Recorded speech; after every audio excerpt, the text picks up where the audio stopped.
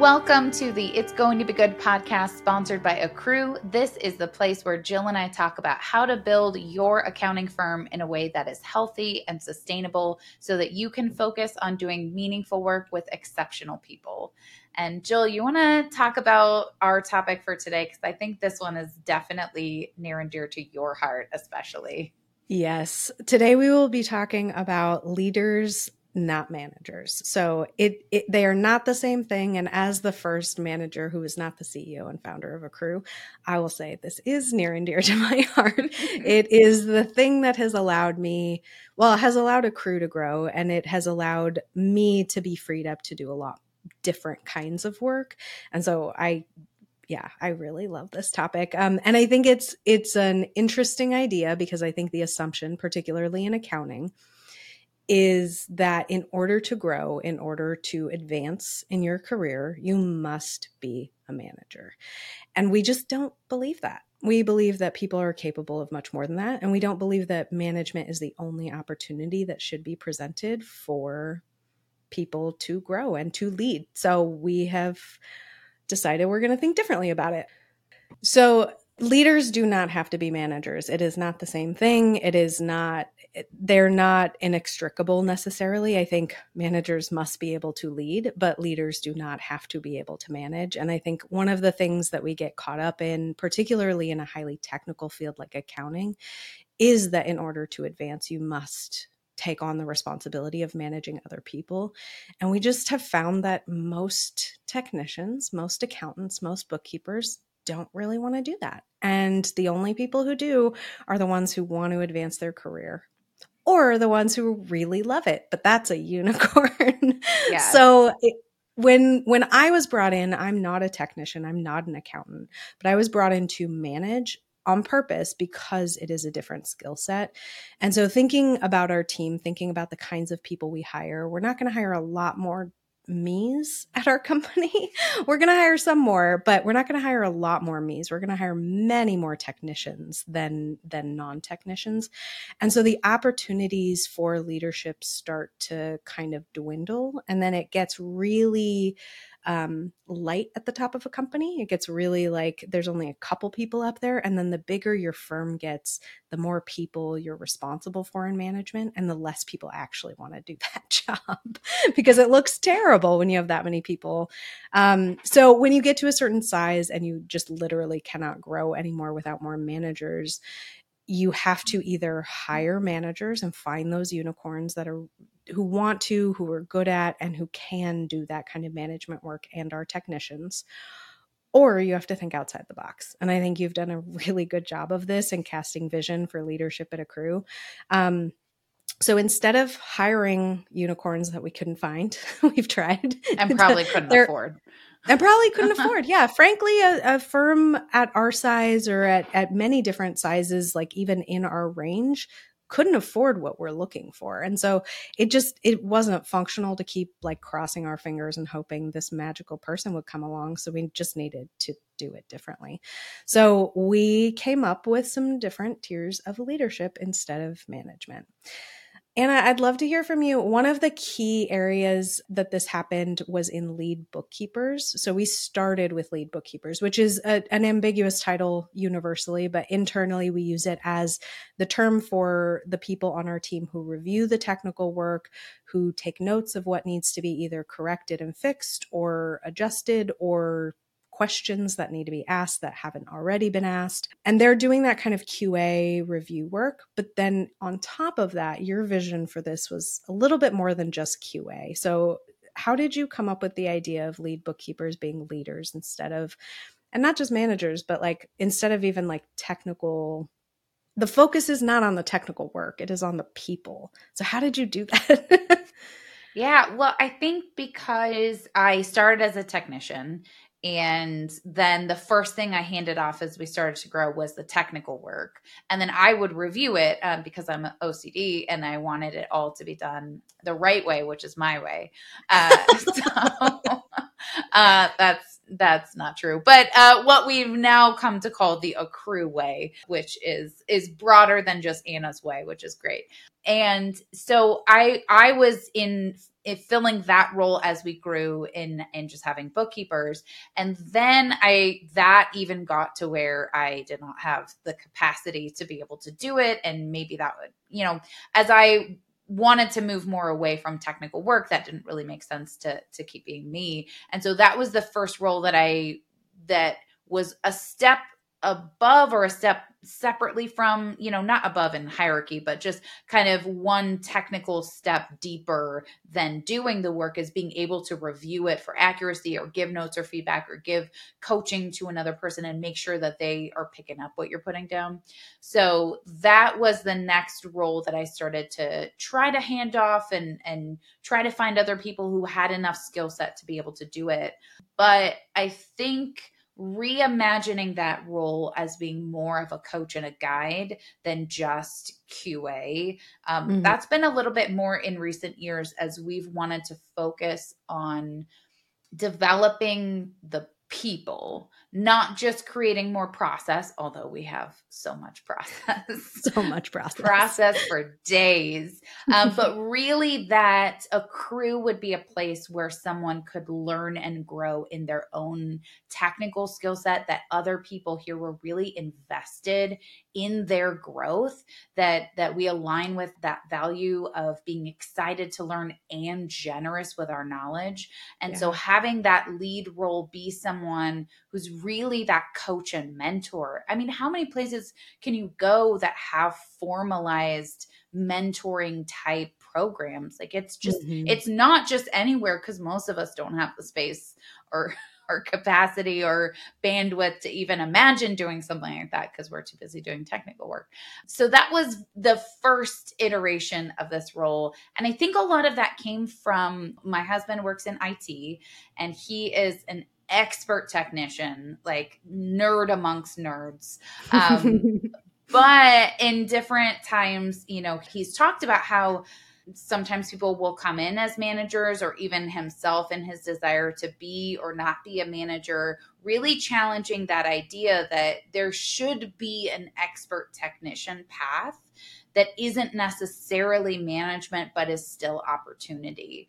And I think it's also, in a way, dignifying management as not just being a perk, as not just being like the only next elevation, but as being a role that matters and that people should want to develop their unique skill set. And in the same way that we would want to develop a technical skill set as an expert technician, I think we just tend to think, well, manager, yeah, that's easy or whatever. It's like, not if you want to be good, not if you want to be effective. It's not. It's easy to have that title if you get promoted to it. It's not easy to be effective at it. And so many of us have stories about terrible ones. And so really seeing that as a role and a path you should want to pursue, but also having other opportunities for advancement if you don't want to pursue that. I think that was really the start of some of this for us. But we have definitely grown beyond just that one particular avenue. I'll just lay out really quickly, like full circle moment, because we are currently developing one of our team members, one of our most senior team members, into a lead bookkeeper role. She's been at the company for a long time, even before we were Accrue. Like it's pretty gnarly how long she's been here. And because of the direct development that she received from you through the years in how to meet those clients' needs and how to do more and more complex work, and even how to do meetings with clients and advisory services and much more complex accounting knowledge that she's accrued from just her direct relationship and menteeship with you, like your mentorship of her has developed her skill set such that she has historically, up to this point, really worked on some of our most complex clients and is now training into a role where she's going to mentor other people and make them better bookkeepers. And it's just so fun. Oh, stupid. It makes my heart so happy. I know. Yeah. And I'll say as the primary manager at Accrue, I really love that you value that management piece too, because it makes me feel like there is a specific skill set that I'm bringing to the table that the rest of the team can't necessarily. I think plenty of people on our team could definitely manage, but whether they want to or not is a different story, and whether they have capacity to at this point in their lives. But I really appreciate that you segment those and value both differently, because they are different skill sets and they're both necessary, but it's kind of magical thinking to think that they'll be the same person and hire an accounting manager. So we're just not going to think magically anymore. Yes, someone very wise likes to say reality is our friend. And so while we are entering the reality that the kind of person who has the technical expertise and wants to be a manager is a unicorn at best, how do we develop people to lead and not necessarily manage? And that is a really interesting distinction, because I think there's a lot of clarity that's needed about this is what it entails, this is what it doesn't. So someone who is a lead bookkeeper on our team is going to give direct feedback about work, is going to give, some coaching and mentorship, but they're not necessarily going to sit an employee down and give them some like direct feedback about how they're showing up at a meeting. And they're not necessarily going to say, no, you can't take that vacation because it's January, or, they're not going to do some of the things that as a leader could make sense, but that's not really their role as a manager. So I do want to stress that if you are building tiers of leadership, there needs to be that super clear distinction of this is the kind of thing you're responsible for. This is the kind of thing that would go to their manager. So that if a team member is asking a question, that can get redirected to the right person and you don't have toes getting stepped on. I think the clarity up at the front door is a lot more helpful than apologizing a lot later because you didn't know you're doing it wrong. And I think one of the main benefits of having people in leadership, more people more broadly in leadership and at different kinds of functions, is that you get to not just benefit that one person's area of influence, but it expands it so much broader. So if you have an account manager or a bookkeeper, for example, who works with clients, but that person is really awesome at developing other people and could totally train and equip and coach and do all the things that would actually take their skills and multiply them, it becomes an infinitely better investment as a company. And it means that that person's skill set is valued, and they can distribute those skills so much more broadly to people who could totally benefit from them.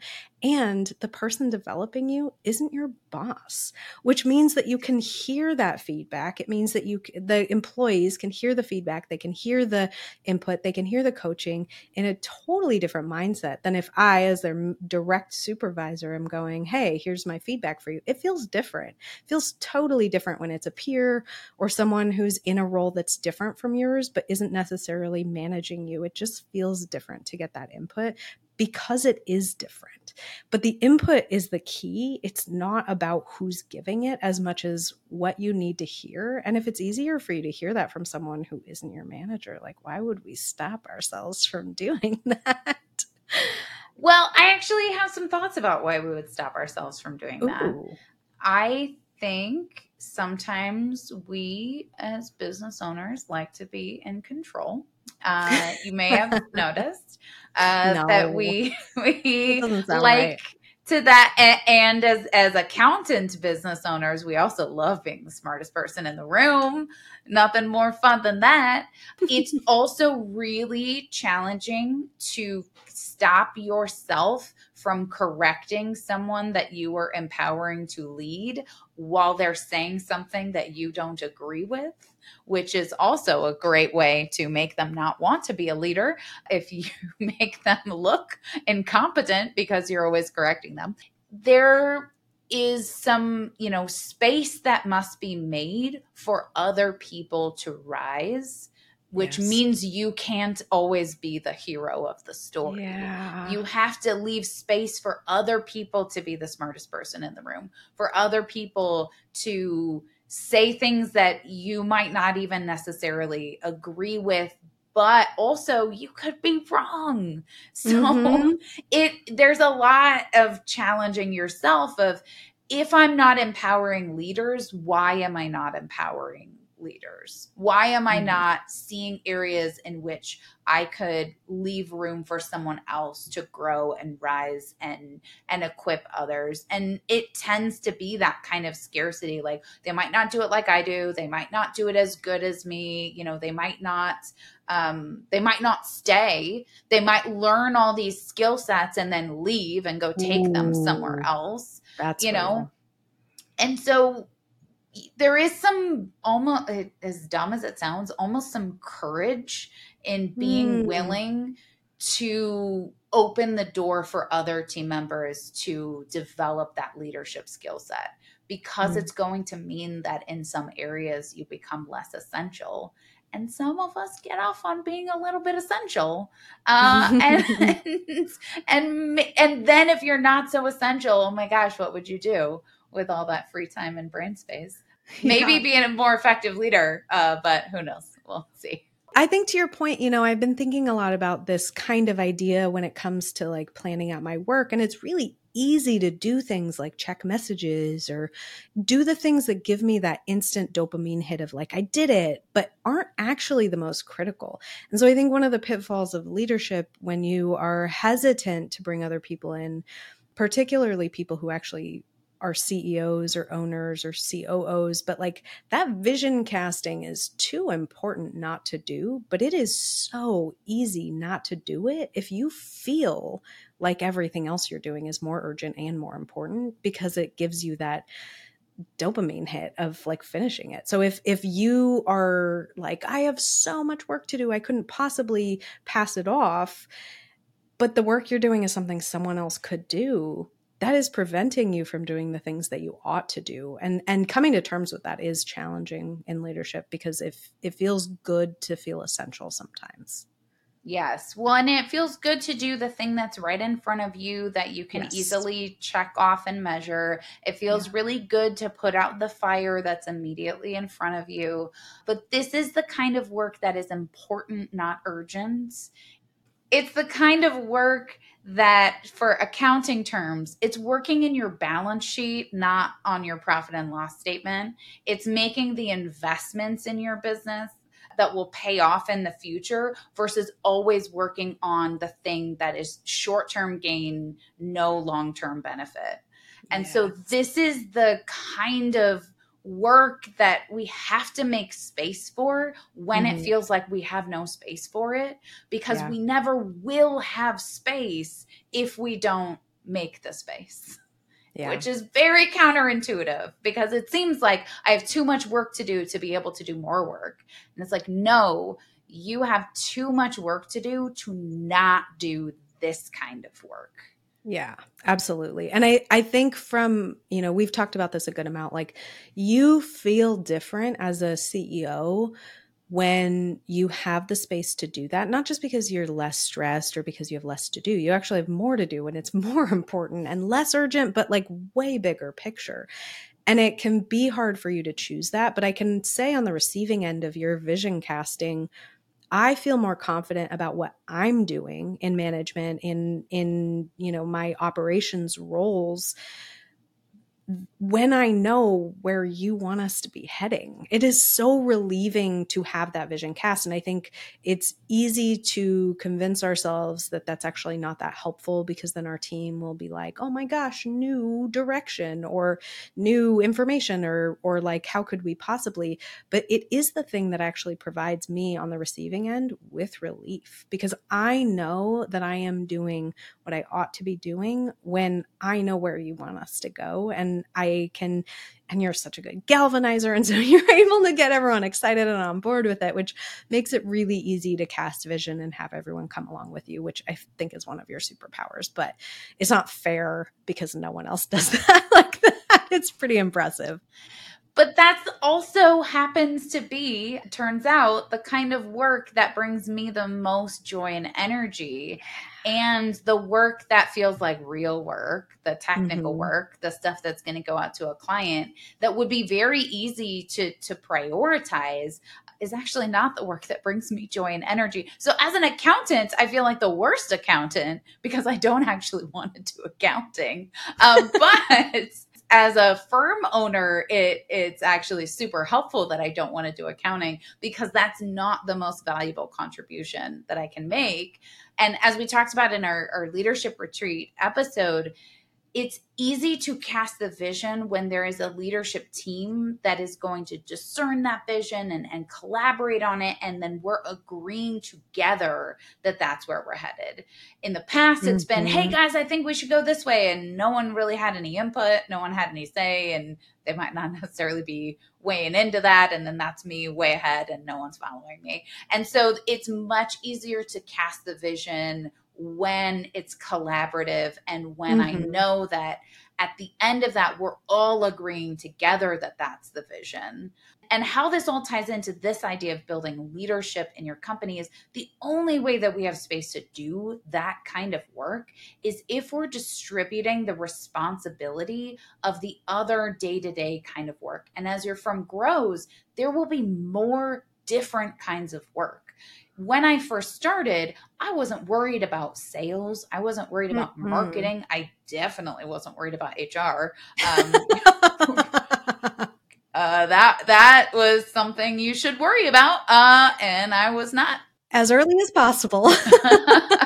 And so as your firm grows, there are going to be a lot more things that not only are more important than they used to be, but also you may not have the right skill set to do.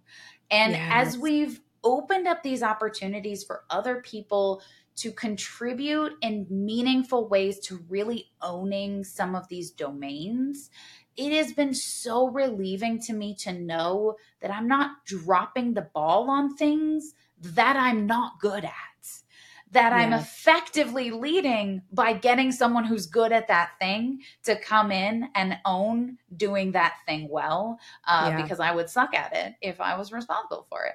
So, well, and the phrase that we like to use in this conversation is, this is too important to be done poorly by me. It may feel good for me to be responsible for something that feels important, but if I'm going to be garbage at it, should I be? Should I be responsible for that? Probably not. So it's too important to be done poorly by me is such a helpful phrase, because it gives you permission to, one, stink at things, and two, to ask for help or support or, another person to step in and add where you can't, which means that you start building complementary teams, like complementary with an E, not an I. The idea of people balancing each other out. And I think we're a good example on a micro level, because I add a lot of that discernment to your vision casting. And so you can cast vision and I can go, oh, don't think that's right. Don't think that's aligned with not this. Not that way. Yeah. Or maybe a tweak of this, or we can you can sounding board with me and we can end at a better answer about direction. But the game changer comes when it's not just two people in the room. That starts to expand to, and not just people, but roles. So some of the first roles, we started with lead bookkeepers or those reviewers, which is a really wonderful starting place for this, because it gave a lot of opportunity to people who had a lot of skill set that just was helpful for us in getting things moving in the right direction technically. And then we quickly, well, not quickly, that was a few years after I joined. I don't know, what year did we add sales external, or another person doing sales besides the owner CEO? I want to say it started maybe late 2020, something like that, where we started to have the idea of, somebody else doing sales. And we realized, and so this may be helpful for other people, that we wanted it to be a bookkeeper who could do sales, because we wanted them to deeply understand what we were doing so they knew what they were selling. And I think we've all experienced the value of it at some point, you go somewhere and the salesperson is talking to you and they clearly don't know what they're talking about. And you're instantly like, ugh, to you. And also how great is this thing if you didn't even bother to understand it? So maybe I don't want it. And so we really wanted a technician, both that they could understand and sound competent. And also I wanted someone who does this work so they would understand what bringing on a sucky client would look and feel like if they were the recipient, because maybe you're going to be the bookkeeper for that sucky client you brought on. And not sucky like they're a garbage person, but just a poor fit for us, that we're misaligned in values or expectations, or they're not in the right industry. We don't have the knowledge we need to serve them well. Whatever the thing, they never respond to us. Like whatever the thing that can't use. I mean, all kinds of things. Yes. Getting past the anybody, everybody, please give me money phase and into the let's be a little more intentional with the clients we bring on, then having someone who has worked with clients and can empathize with that and think about that as they're talking to potential clients. I think that was the next place we brought in some leadership that wasn't a manager, that wasn't even necessarily like leading the sales department, but just was leading in their particular role of being able to go and do sales solo without me, which is amazing. It's like a dream. It's a game changer. Yeah.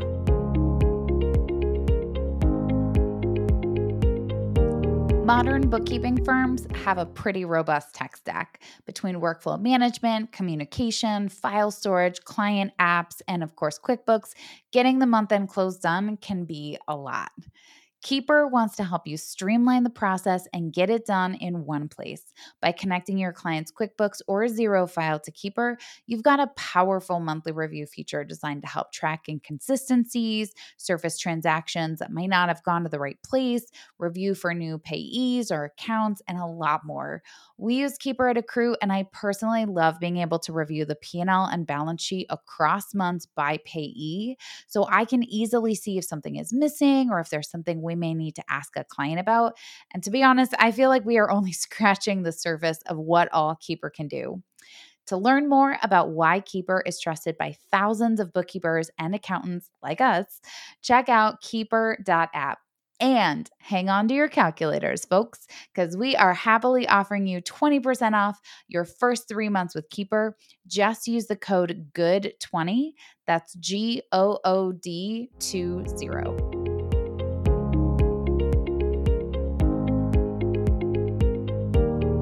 Next, after that, in the last couple of years, we have added the role of crew lead, which, our firm's name is Accrue. It's a great play on words. Yeah. Stupid. But we have crew leads because we have our team in crews, because you get to a certain size and everyone can't be in the same room and have a productive conversation about asking for help or getting support or collaborating about stuff. So we have, broken out our team into teams of about 5 or 6 for crews. And in doing that, we at the same time created the crew lead position. Anna, you came up with the idea of crew leads. How did that come about? Yeah, it was some personal conversations about how over-indexed I was by people that love me and will tell me the truth and will tell me that they would like a little bit more of me being less burnt out. And so maybe something could change there that would make that a better experience for them. So I started to think about, okay, what can we do differently? I mean, there's Jill and I, and that's great. And that's been a game changer. That's so different. We're such a different company than when you started. But even that wasn't enough. What we needed was more distributed responsibility so that every problem wasn't you or me. And typically both of us. Yeah. Typically sent to both of us and then just whoever happens to answer it first. And so we realized we both wanted that. And also the idea of creating a little bit more connection, a little bit more community, a little bit more of a sense of, yes, I'm on a remote team, but I'm on a team. And so this idea of segmenting into crews and having a lead that was not their manager, and that was not that lead bookkeeper. So it's not their technical reviewer and it's not their direct supervisor. It's just a team lead that's there to lead a weekly team meeting to help everyone hold themselves accountable and to also just have some nice connection time with one another. And that's an interesting growth and leadership opportunity for our team members, who ultimately, those crew leads also took over doing a monthly one-to-one meeting with any of the team members in their crew. So rather than Jill as their direct supervisor doing a one-to-one meeting with every single team member who was under you, we distributed that to be everyone just doing a couple of them because it's just the people in your crew. And that also being more of a peer and being more about checking in personally and helping you with your development goals. That feels different when it's not your manager asking if you've done any training in the last month. Yes, totally. Are you even trying to be here? Do you even want to be? Yeah, that's not what the conversation looked like. So that piece of it as well, and then creating some training for them and some guidance for them, and then some collaboration for them as well with one another, so that they could also learn from one another and kind of have some of that proximal team building learning of the crew leads. Yeah, for sure. Well, and each one of our crew leads brings something different to the table. And so that proximal learning is so easy when you've got people who are operating at that level together and learning together and figuring out how to do this mentorship without it bleeding into management. Yeah. Yes. Sure. I also think we've created a very specific culture to where it feels totally genuine. Because we didn't tell them to do this, that of their own volition, those crew leads were like, but could we have like a fun icebreaker each week that we ask people, or a trivia question or something that's just like this sort of team building thing, but isn't the forced fun that Jill hates because it's not a directive from us. Well, that's the moment that I realized it was working, was when they did forced fun, but in a way that felt organic. And I was like, oh, I could not have possibly done this. But you're so good at forced fun, Jill. You love it so much. Yes. And so that, I think, was the moment when I realized that they were owning their role because they were contributing to it. They didn't just say, fine, I will fulfill these expectations because you've set them. It's like, but could I make it a little bit my own in this way? Like, would you guys be cool if I did it like this or like that? You know, like, what do you think about this? And they approach it collaboratively, but still with this, like, taking ownership of it being their responsibility to lead their crew, and even clarifying for them, you know, what a crew lead was and what it wasn't, what their responsibility was in guiding team members versus when they should be pointing them towards management, you know, and then kind of even the way to let a team member know that isn't meeting expectations, how they're going to do that. Like the phrasing of, I'm going to let ops know that you'll be reaching out. Yeah. Like, then you're not narking on them. Yeah. I'm not narking. I'm telling you that I'm going to let them know you're reaching out, because you're the one that will be reaching out if you're not meeting some expectation, or if you need help, or if you need a deadline adjustment or whatever that is. That's not going to be a crew lead approving that. But even just that, like, hey, I'm going to let them know you're reaching out about it. It keeps you on the same team. Yes. And it's that, like, you're going to be held accountable, but I'm not narking on you. I'm still for you. I'm on your side. And also this is a thing we're doing. Yeah. Well, and it helps that universally we do work in a way that allows and empowers the team to take responsibility for themselves. And if you can't do that, if you can't narc on yourself, no one's narking on you, but you're not going to keep working here. Because if you can't pull your weight and you can't communicate when you're not pulling your weight in advance, you literally cannot work here. It won't work. It's a remote environment. We have flexible schedules. It's a totally different ballgame. And so if you think that's going to function, I think you might be in the wrong room. You might be at the wrong company. Yes, I think that's right. And I think that's why it's so obvious that there are so many team members here that can take on more responsibility and more leadership, because responsibility is an essential quality of working here, no matter what your role is. Totally. So we just hire the kinds of people that take high personal responsibility. So then when they're offered other opportunities for leadership, they take ownership of those things, especially when it's something that they really care about, when it's something that deeply resonates to them. And so as we've added lead bookkeeper, as we've added crew leads, we've also added space in marketing. We have someone designated for HR. We have someone that's working in operations. Like, we have someone who's owning projects. We've added these other domains in which people can have leadership and ownership of them. But I think that essential quality of personal responsibility is a non-negotiable, period. But I think it's also us caring about and knowing that unique individual human being and what type of leadership path, what type of opportunity or growth would most resonate with them. Because if you give someone an opportunity they're excited about, they're going to crush it in a way that someone who's willing to do it will never do. Totally. That's exactly right.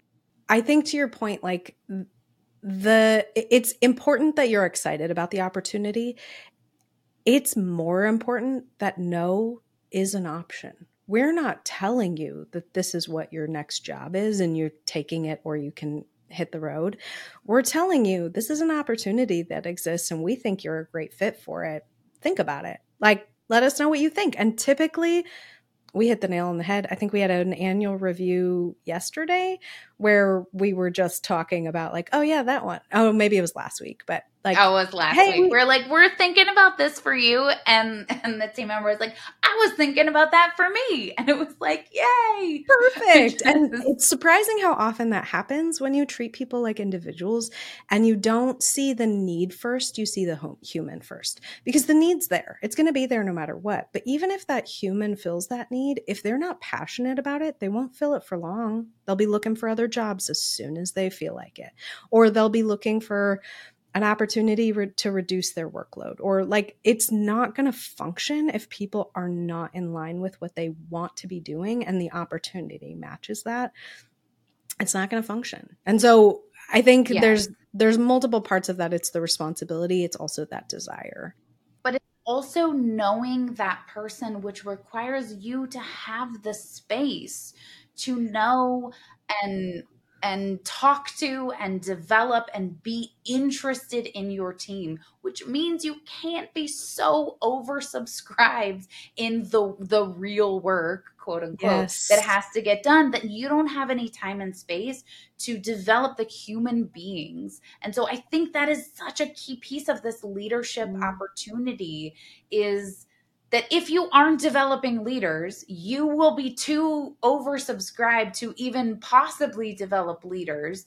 And when you try to, you won't do it effectively, because you almost certainly will put people in the wrong seats because you haven't taken the time to know them, what they're looking for, what they're good at, what they're not as great at, where they would both provide the most value and get the most fulfillment.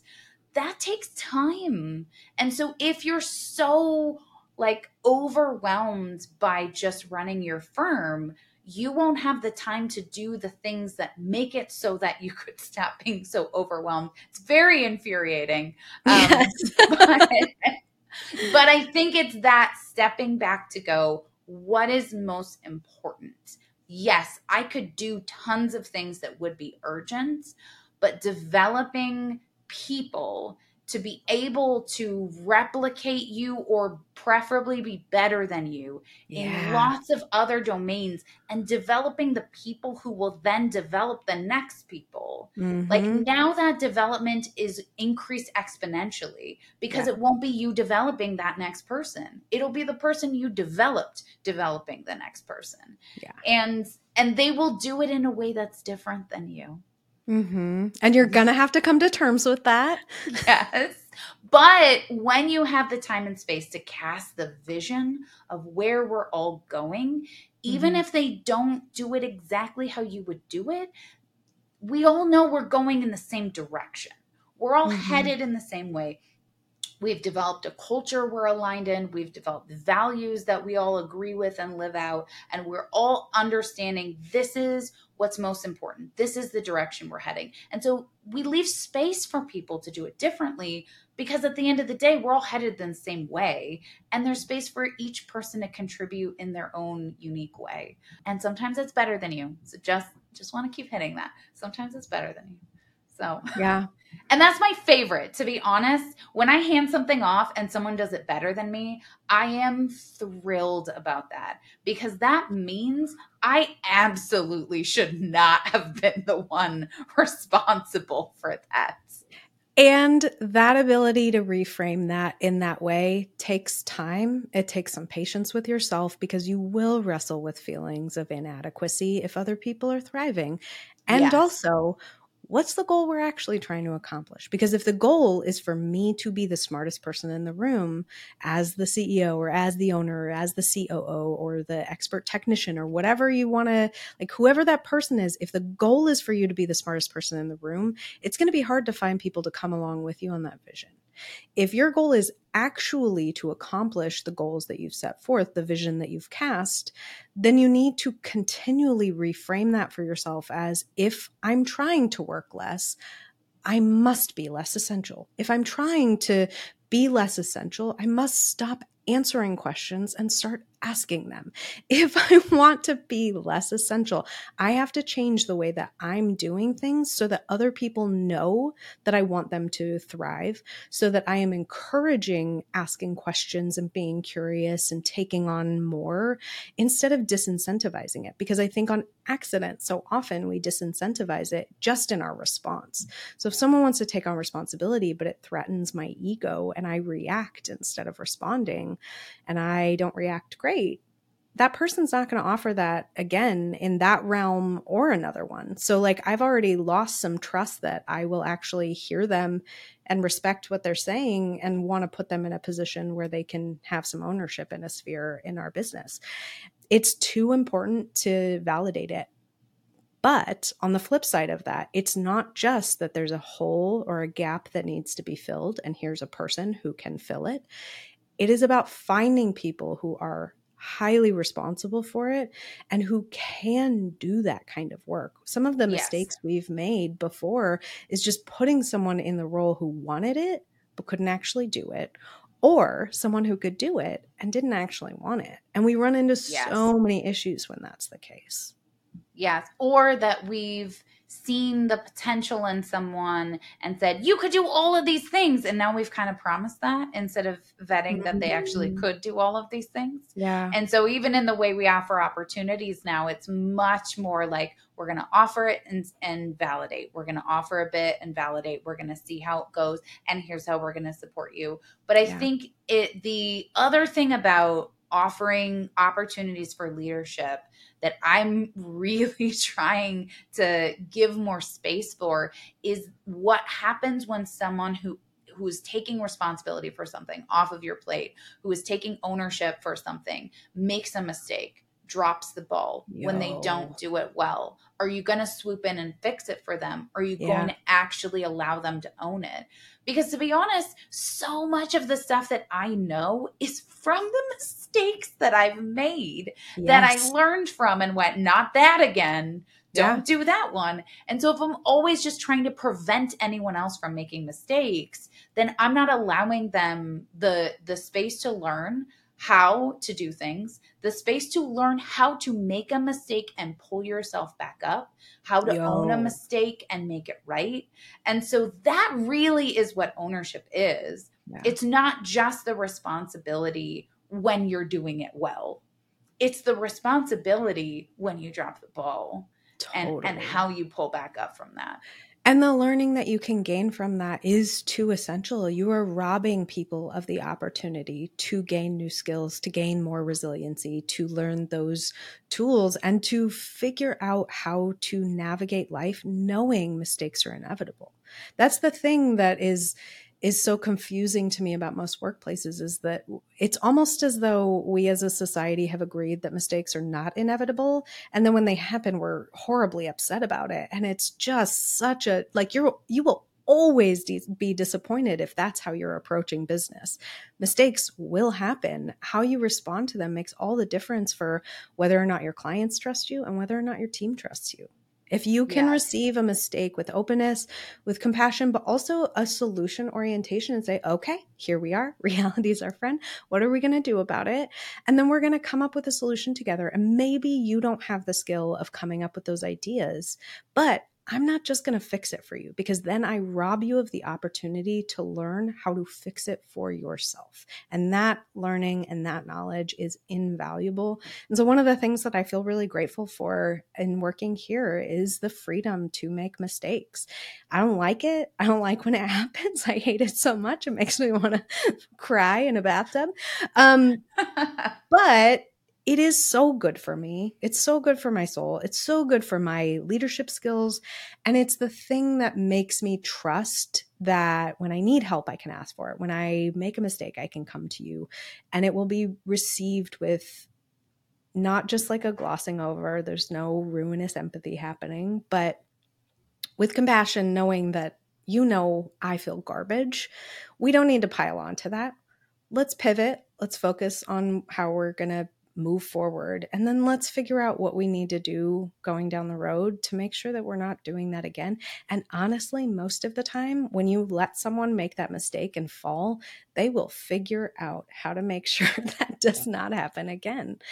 But if they never fall, they never get to. It's not even have to. They never get to. Yes. And I think that's the same with even just problems arising. Not even necessarily that it's a mistake that you made, but just that a situation comes up. You know, if someone is leaning into ownership, into leadership, then it can't be, well, but something's not going right, so I'm going to shove that problem over to you. And I think as leaders, we're so used to being the recipient of problems that we just fix. Without even thinking about it. Yeah, it's just default. Just like, oh, it's a problem. It must be my responsibility to solve it. Yeah. If someone is stepping into leadership, oh, that's a problem. That's your responsibility to solve it. What can I do to support you in you solving it? Yeah.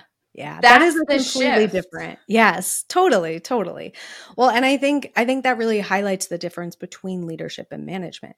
Leadership is so much more about guiding and directing and telling people, hey, this is what you need to do to be successful. This is what accomplishing the goals we're trying to accomplish look like. This is what being an expert technician looks like, or this is what being an approachable expert to your clients looks like. And it's just pointing them in the direction and saying, hey, there's your target. Try again. Like give this another go. And management is so much more about having those hard conversations and making those decisions and making big picture decisions and casting vision and trying to make that vision a reality. And it's so much less about, well, it's also guiding and directing, like both, like in our management kind of philosophy, it's both. But in leadership, you don't have to have the hard conversations. And that was the like mindset shift for us that allowed us to think much more broadly about what dispersing some of this responsibility could look like and could feel like as well. So yeah, it's a total game changer to think, wait, everyone doesn't have to be able to make big picture decisions for our company. Everyone doesn't need to be able to have hard conversations or give really direct feedback to someone. But we do need more than two people to lead, to guide, to coach, to point in the right direction. And we just can't keep banging our head against a wall of scale without just thinking about it differently. So this mindset shift was huge for us. For me in particular, because of how much it freed me up to be able to do much higher level work than just trying to figure out how to make sure everyone had what they needed. Well, I'm going to poke it. I'm going to ask you to overshare. I'm curious, when I came to you with the idea of crew leads and the idea of taking some of the responsibility off of your plate, relief. Was that, sorry, what was the question? Well, I think it was relief, but also was there any fear that if we took all of these things off of your plate, maybe you wouldn't be valuable enough or important enough, or maybe your role Mm-hmm. like wasn't as clear then. Like I think for myself as well, like, well, but if I'm not doing all these things, then what am I doing? Yeah, who even am I? Yeah. Yes. Well, especially for me, because these conversations, those one-to-ones were one of my only personal touch points with the team. So there was a ton of rapport being built there. And then, it's in my wheelhouse. It's in my skill set to show up to a meeting and coach and develop other people and to ask critical questions and to try to think about things differently and get people to come along with me in that journey and that thought experiment. And like, I really thrive in that environment. And yet, if I am doing that poorly because I have too many people to do that with or too many meetings to show up in that way, and so I'm kind of letting everyone down, it ceases. I can keep it about me and keep being concerned about Right. that, or I can just let that go and say, I need help. I need support. I need more voices in the room. I need more support because I can't keep doing this poorly. Someone else, Yes. and it's not that someone else could do it better because I can't do it well. I can do it well. That was one of the hardest things, was like, I'm actually really good at this and it's really rewarding to do this. And giving it up means a little bit of cost to me. And also, I have to do that analysis of cost benefit. I have to analyze, okay, so it's going to cost me some emotional cost of not feeling as valuable, not feeling as connected, not feeling as important in the development of our team.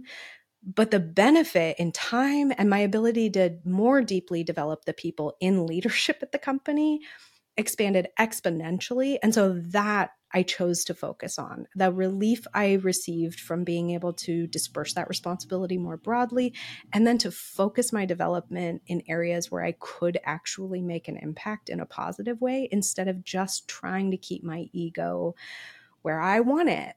My ego is not more important than the team's development. And so if my ego is holding that back, I need to do something different. And so it was an easy decision. It didn't take long for me to do that, but there are feelings. There's always going to be feelings. We've been doing crew leads for years. My responsibilities are starting to shift just because of some, big picture decisions that we're making. And it's hard. I'm wrestling through all of that. And it's uncomfortable to feel like the ways in which I have historically added value are no longer the ways that I will continue adding value. And I'm going to have to come to terms with that. I'm going to have to figure out what I think and feel about that. And then I'm going to either have to get on board, or no is always an option. But no, it's not for you. Not for me, no. No, it is though. That's the thing. It is. HR might be listening. It is an option for her. It is, because when I say yes, I mean it. If no wasn't an option, if you're the kind of company where no is not an option, when people say yes, you cannot believe them. Right. They will say yes to your face, and they will not actually be invested or committed. And I think that is so much of the dysfunction that firms experience, is when opportunities are not an option, when work distributed to you is not an option. Someone will say yes to your face, and it will not be a real yes. No. And so I love that no is an option. Even for you, it is an option. My yes is so much more meaningful when no is an option. Yes. But I think it's the idea of sacrificing the best for the good.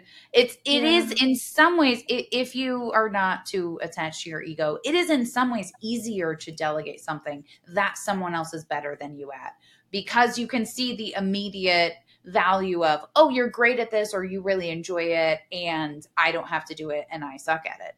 When it's something you're really good at, and you're handing it off to someone who even may not be as good as you at it, that's where the rubber meets the road of, am I going to be an effective leader, or am I going to prioritize myself and what makes me feel good? Because leadership is about giving space and room and development, and also encouraging and empowering others to rise. Yeah. So if it's just about you staying where you're at with everyone below you, you will not be as effective of a leader as someone who wants to give room for others to rise, potentially even above them. Which is why I love, one of the things we talk about is if no one's going to necessarily stay here forever, like, Mm-mm. except you. But yeah, this is a career thing. Don't worry. Yeah. No, We're locked in. You can't leave. But if they go, we want them to be better for the time they spent here. Even if they didn't even make it through onboarding. Even if they didn't make it through onboarding, we'd love people to stay longer than that. But we want them to be better for the time they spend here. We want other accounting firms to be better for having someone who ever worked here. We want other firms to start because someone worked here and learned great stuff and wants to go start their own firm. Like, if we're really in this to make the game better and not just make ourselves feel good, like, this is that kind of infinite abundance mindset versus the scarcity of what I can control today. All right. So, key takeaways here. Your primary role as a leader should be to foster more leadership in your company. It will help you go further and usually faster than you could ever possibly go alone. And it will be some of the most rewarding and fulfilling work that you do. And in order to add the kind of value that you ought to be adding as a leader in that sort of big picture planning, you have to free up time and mental space by developing leadership to own these other domains of your company, and to give you more space to think about where you're heading so that you can cast that vision and distribute it to your leaders, and you get to keep doing that over and over. It's so much fun. It is so much more fun to do it together than to be the hero of the story alone. So developing leaders in your company will make you a better leader and will make your company a better company. Thanks for joining us. We hope you'll keep tuning in as we share how we are building a firm worth building. It's going to be good.